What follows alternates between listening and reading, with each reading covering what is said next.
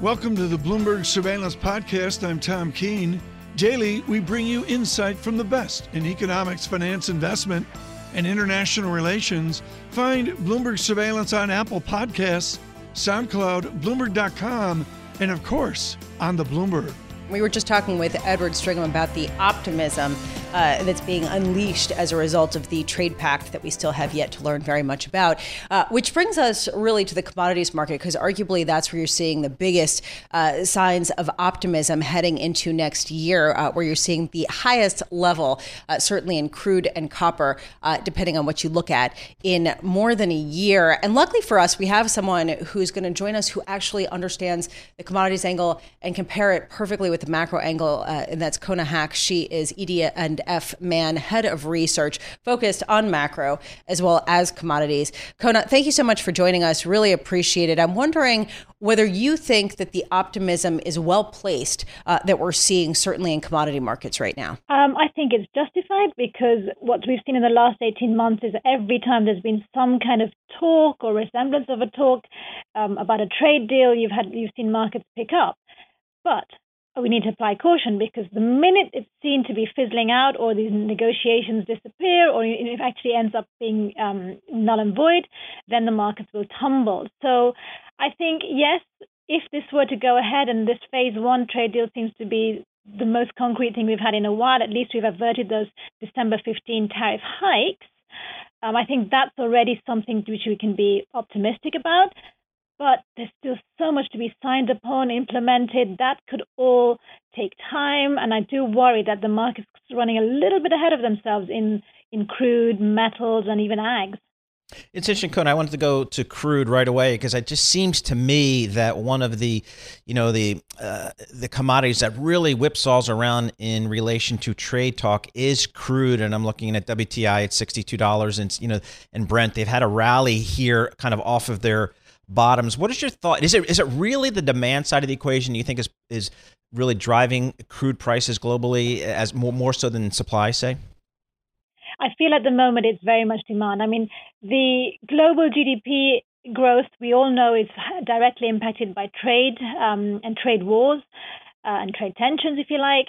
So anything that can help alleviate that tension, at least on the surface, provides some optimism on global GDP growth, and then that directly impacts energy demand, which in turn pushes up crude oil. So yes, this is a demand side led rally, and it's also a sentiment rally. So if the world economy recovers on the back of a trade deal, I think that would directly benefit crude.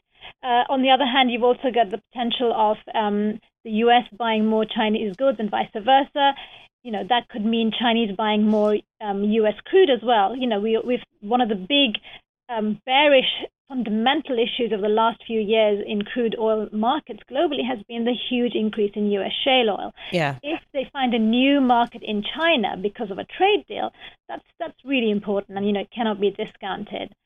But, to maintain a rally like this, you really need OPEC to maintain its cutback and discipline. You need non-OPEC, including the U.S., to also be a little bit more disciplined.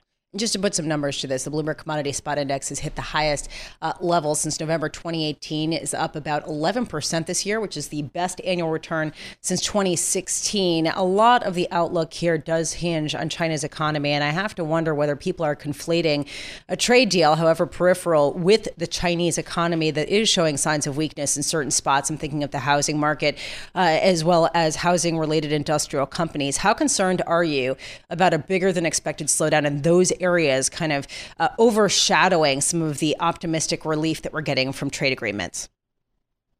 Yeah, I mean, I do. I would summarize. I think I am kind of cautiously optimistic. I feel that the Chinese economy has suffered a great deal on the trade tensions. On the other hand, they have done what they can in terms of trying to stimulating the economy wherever they could. I feel that more of that will have to be maintained into 2020. Yes, you mentioned the housing economy that's showing signs of bubbles. It has been for a while. The Chinese debt burden is very huge. But lately, at least in November and December, the PMI manufacturing indexes have actually shown some signs of resilience, and that's crucial for industrial commodities, not just energy, but also for metals. So I think that's a positive sign. It would get a big boost if the trade deal were actually implemented. But I think it's fair to say that the Chinese government would have to continue to apply some stimulus to keep that growth momentum ticking. Haque, thanks so much for joining us. We really appreciate your thoughts as we think about the commodity space in addition to what we've seen in the stock markets and the bond markets rallying in 2019. Haque, ED&F Man, Head of Research, joining us on the phone from London.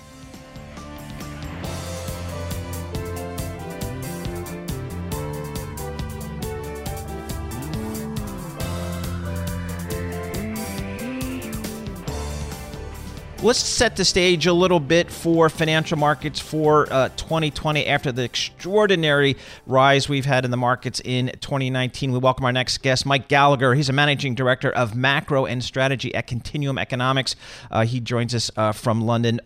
Mike, thanks so much for joining us. Let's set the stage. Just give us your sense of how you think, let's say, the UK and European markets from an economic perspective are shaping up for 2020, and given that Brexit appears to be moving forward.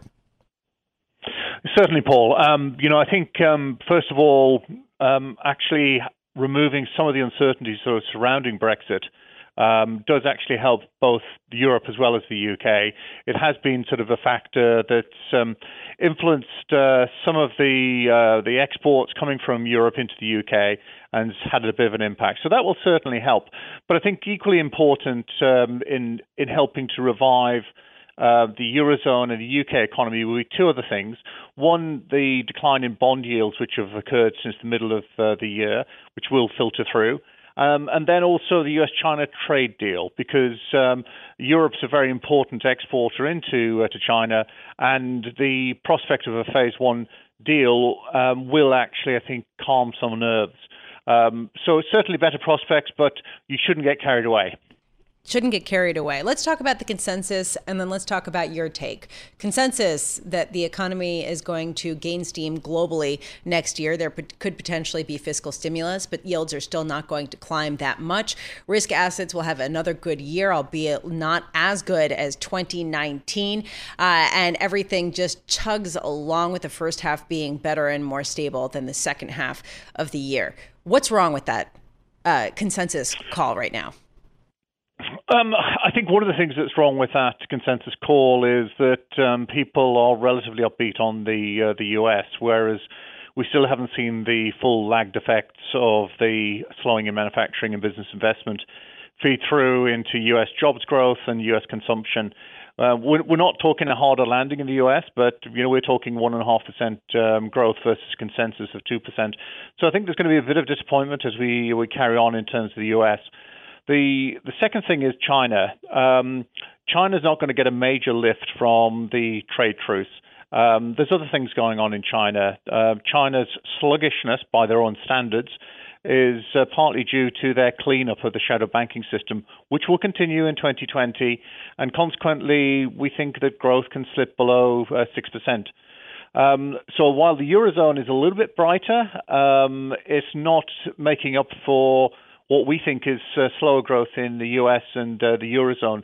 Admittedly, things look better elsewhere, but in terms of world growth, it could be pretty much the same in 2020 as 2019. It's interesting. I'm looking at your research right here, Mike, and I like how the nice graphics make it nice and easy for me to understand. So I got a couple questions I want to follow up on. Paul, you're like, I like the pretty pictures. I like the pretty pictures and the colors and everything like that. The asset allocation, really interesting for equities. Wait, hold on a second. Mike, did you expect to come on radio today and have us say to you, we like the pretty pictures? Thank you. You don't have to answer that. Okay, Paul. Worth more than 1,000 words. All right, so let's take a look at the equities. Your global asset allocation seem to be favoring emerging markets a little bit more than maybe, say, the U.S. and Japan. So willing to go out on the risk curve a little bit. Give us your thoughts on global equities. Yeah, I think there's three sort of reasons for that. Our view on terms of U.S. equities is pretty flat for next year. What happened in 2019 was there was very little earnings growth. There was a lot of multiple expansion in the U.S. Market, and now a number of the valuation metrics are pretty rich in the U.S. market. So we think we'll probably tread water, particularly given the degree of uncertainty surrounding the outcome of the U.S. presidential election. And we'll see rotation elsewhere to markets that have been left a little bit behind, but now don't have a U.S.-China trade war in 2020. And a lot of that's got to push towards emerging markets, we think. I think, secondly, you do have a little bit of rotation lower in the dollar into 2020, which is partly because the dollar's overvalued and has been sort of supported by some abnormal flows in 2019, namely the repatriation of funds by U.S. corporates. And as we get into 2020, that will tend to drift lower. And EM risk generally performs better when the dollar is trading lower. And then there's still some valuation benefit in terms of EM assets. They look cheap relative to DM assets, developed market assets, whether it's fixed income or alternatively equities. But haven't people been saying this for the past 10 years? So the trigger this time round is that we actually get the U.S.-China trade war shifting to a trade truce in 2020 because the phase one trade deal is not going to be followed by a new outbreak. Trump will consolidate his gains into the election. And so we're unlikely to see a breakout of any problems on the China trade front. And then also the dollar gravitating lower. So I think that's enough to actually trigger and unlock this valuation story. So, Mike, I'm also looking at your fixed income allocation appear to be underweighting in the Eurozone and the UK, so suggesting that greater clarification on Brexit is not enough to maybe drive performance in Western Europe and the UK? Well, I think in terms of Eurozone bond yields generally, they've had such a good run with the ECB easing and the ECB quantitative easing. It's now brought yields down to a level that are extremely low on a 5 to 10 year basis. You're looking at negative returns on a 5-year basis in nominal and real terms for Eurozone bonds. And if you've got that kind of backdrop, people are going to start to look at that expensiveness because there's no storm clouds hanging over the horizon. We've fixed Brexit. We've fixed the phase one. We're going to come back to you next year and say we fixed Brexit. Carry on. yeah, I know. But no, at least for the first half of the year, there's no immediate crisis point that exists. So, and that's going to lead people to rotate away and out of Eurozone fixed income and out of UK fixed income. It's been really surprising to see this bifurcation in fixed income markets, with some people saying that they expect a bond rally, certainly in the U.S. next year, as a consumer fails to deliver some of on the expectations that people have for them. And then you have other people saying that coordinated fiscal stimulus will lead to significantly higher yields in the next 5 to 10 years in developed markets. Which do you think is the more accurate take on global rates markets? I think in terms of the 2020 outlook, it's the former, namely that we'll see a gentle rotation lower. And it's not only what I've sort of said in terms of I'm more referring to the U.S. government bond market. Lower yields, higher price, so a little bit of a rally. Lower yields, yeah. So we're seeing the 10-year yield in the U.S. at 155 by the end of 2020, and that's on the softer consumer story. But also, additionally, I think if you look at the fiscal picture, you're not going to see any fiscal policy change in the U.S. or Europe. You will see some further fiscal easing in China. You are seeing a modest amount of fiscal easing in the UK after the election, but it doesn't really add up to the kind of fiscal policy expansion you saw in 2009, 2010 from the G20. So stories about major fiscal expansion, I think, are a bit premature, really. And I think the more likely sort of situation is either little or very modest fiscal expansion, and that's not going to really destabilize government bond markets. The exception to all of this is bond yields, where we're looking for them to actually go to zero in the 10-year area by the end of. It's a fair sell-off, and what that reflects is that at the moment we're at minus 0.19 10-year yields in Germany today. And that reflects that really we need to get back towards positive territory and to avoid this overvaluation. Mike Gallagher, thank you so much for being with us. Mike Gallagher, Managing Director of Macro and Strategy at Continuum Economics.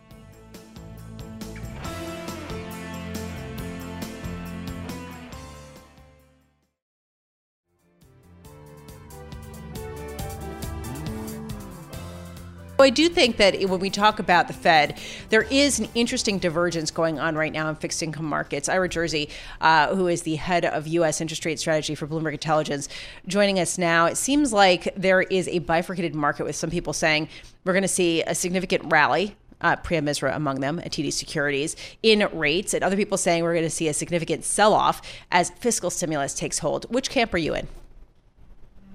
So I do think that yields are probably going to sell off a little bit, although, not a major sell-off, not a major trend here. So from this level, we have 220 as our base case scenario for the end of next year. So we're talking about a 25 basis point sell-off, which probably means that at some level you can wind up with maybe a little bit of an overshoot. So you could see maybe 2.5%, but ultimately just more of a range-bound market in a slightly better environment for the economy than you had in the slowdown during 2019.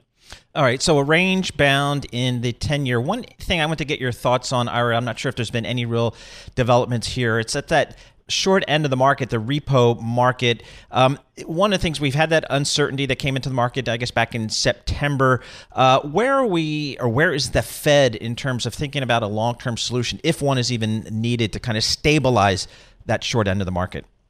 Well, so firstly, I think that the interventions that they've done over $200 billion of interventions so far, and they're likely to get up toward 300, maybe not up to the kind of fear levels that we thought where they'd have to intervene even more than that, primarily because dealers haven't taken up all of the operations that they've done so far. In fact, this morning's operation there was only $8 billion of bids submitted for their 2-week operation when there was $35 billion available. So, there's a lot of liquidity swishing around in the market right now.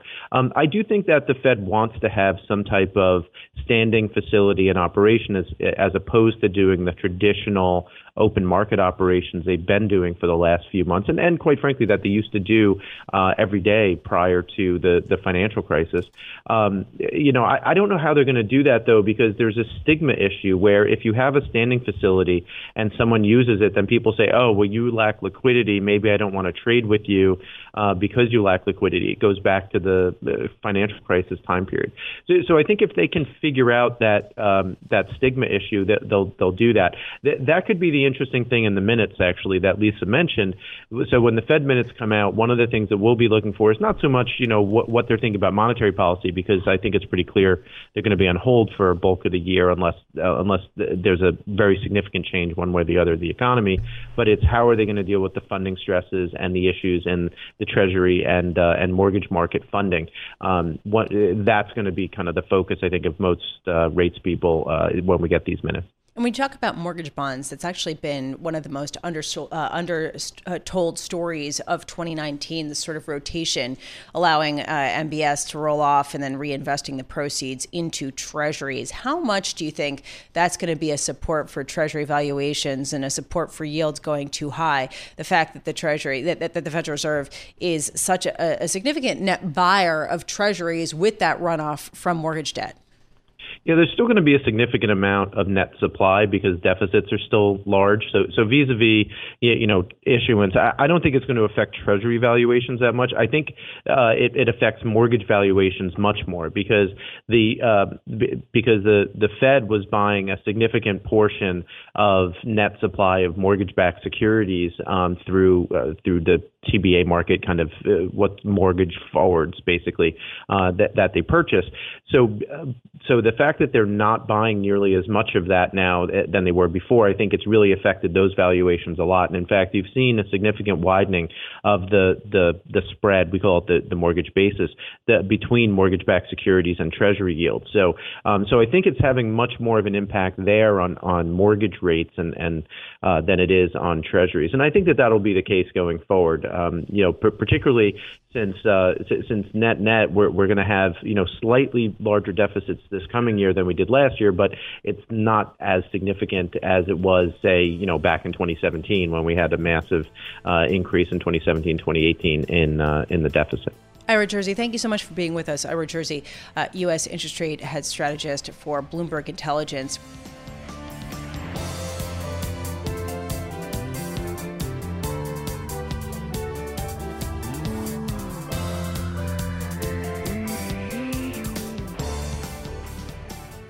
As we head into 2020, one big question, as Paul Sweeney is very familiar with, is what is going to be the fate of the streaming services that continue to rival one another? Disney Plus coming out, Hulu. We have, of course, Amazon Prime and Netflix, which has rallied 4,000% over the past 10 years as people absolutely pile in as they raise money. And just compare that, Lisa, that 4,000% over the last 10 years. The S&P, a respectable 250%, Disney 400%.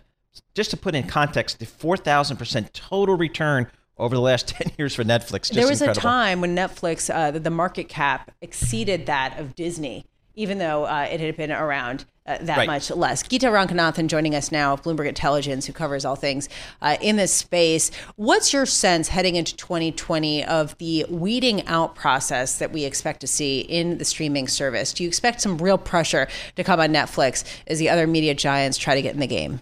Yeah, good morning, Paul and Lisa. Yeah, definitely. This has been the Netflix decade, as you pointed out, one company that has been kind of single-handedly responsible for changing the way that we watch TV. And obviously, it has also been the catalyst for these streaming wars that have overloaded dozens of platforms now with live and on-demand video. But I think Netflix, as you point out, Lisa, is going to be a little bit a victim of its own success because we are seeing this explosion of so many new streaming services. And while I don't think that they are necessarily going to cause the collapse of Netflix, I definitely think that competition is heating up tremendously. There is only there's only a limited number of services that I think the market can sustain over the long term. So we are going to see a shakeout. But if there are a couple of services that emerge as true winners, Netflix will definitely be one of them, and along with that, Disney Plus too. So, Geeta, one thing we've kind of learned from looking at the financial statements of Netflix is this streaming business ain't cheap. It's really expensive from a program perspective. And, Netflix isn't even, nowhere close to free cash flow positive. What's your sense of, kind of the overall cost for a lot of these new players coming into the market? Yes, absolutely. It's a very, very costly endeavor. As you point out, Paul, they are burning free cash. They're spending about $15 billion in terms of content costs, cash content costs this year, losing over $3.5 billion in free cash. And all of these new services that are coming to market are, spending ungodly sums of money. Disney Plus itself pointing out that they're not going to be able to break even for at least another 3 to 4 years, even though they have a lot of the IP, they own a lot of the content. So this is really an expensive proposition. And I think the key for Netflix and Netflix management is they have promised that their free cash flow burn is going to significantly reduce, but they haven't really given any guidance. And I think that is one area that investors are going to be truly a little bit concerned about. Geeta, should I quit my job and become a screenwriter? I mean, seriously, there's such a bubble in content right now. Is it a bubble or is this something that's really sustainable? I don't think it is sustainable, and I think this is kind of the monster. So basically, don't quit my day job. Yeah, I think Netflix has kind of been partially responsible for this tremendous inflation. We've seen kind of prices per episode, costs of certain TV shows rise almost 100 to 150% in just a span of 2 years. And if you just look at some of the new Disney Plus shows that are coming out, I mean, $25 million per episode. I mean, those are unheard of amounts of money. Even Game of Thrones costed only about, $15 million per episode. So really, more and more of these streaming services are literally throwing money at these new shows, and it's as you said, it's really not sustainable. So that suggests kind of the next, I guess, real call that investors need to get right is, how will this thing shake out? Who will be the winners and the losers? Is there a sense of maybe how many streaming services this industry can really support? So there have been a lot of studies that have been conducted. Right now, it stands at about 3 to 4. That's where, if you just look at households, even with a traditional cable TV subscription, they do have, in addition to that, most of them have about 3 additional streaming services. In the long run, some of the studies are pointing to an average U.S. family having maybe about 4 to 5 subscriptions. That's where you see costs coming in at around $65 to $70 per month, and we think that's the maximum that a consumer would be able to afford. Geetha Ranganathan, thank you so much for being with us. Geetha Ranganathan covers all things in this space for Bloomberg Intelligence. Thanks for listening to the Bloomberg Surveillance Podcast. Subscribe and listen to interviews on Apple Podcasts, SoundCloud, or whichever podcast platform you prefer. I'm on Twitter at Tom Keene. Before the podcast, you can always catch us worldwide on Bloomberg Radio.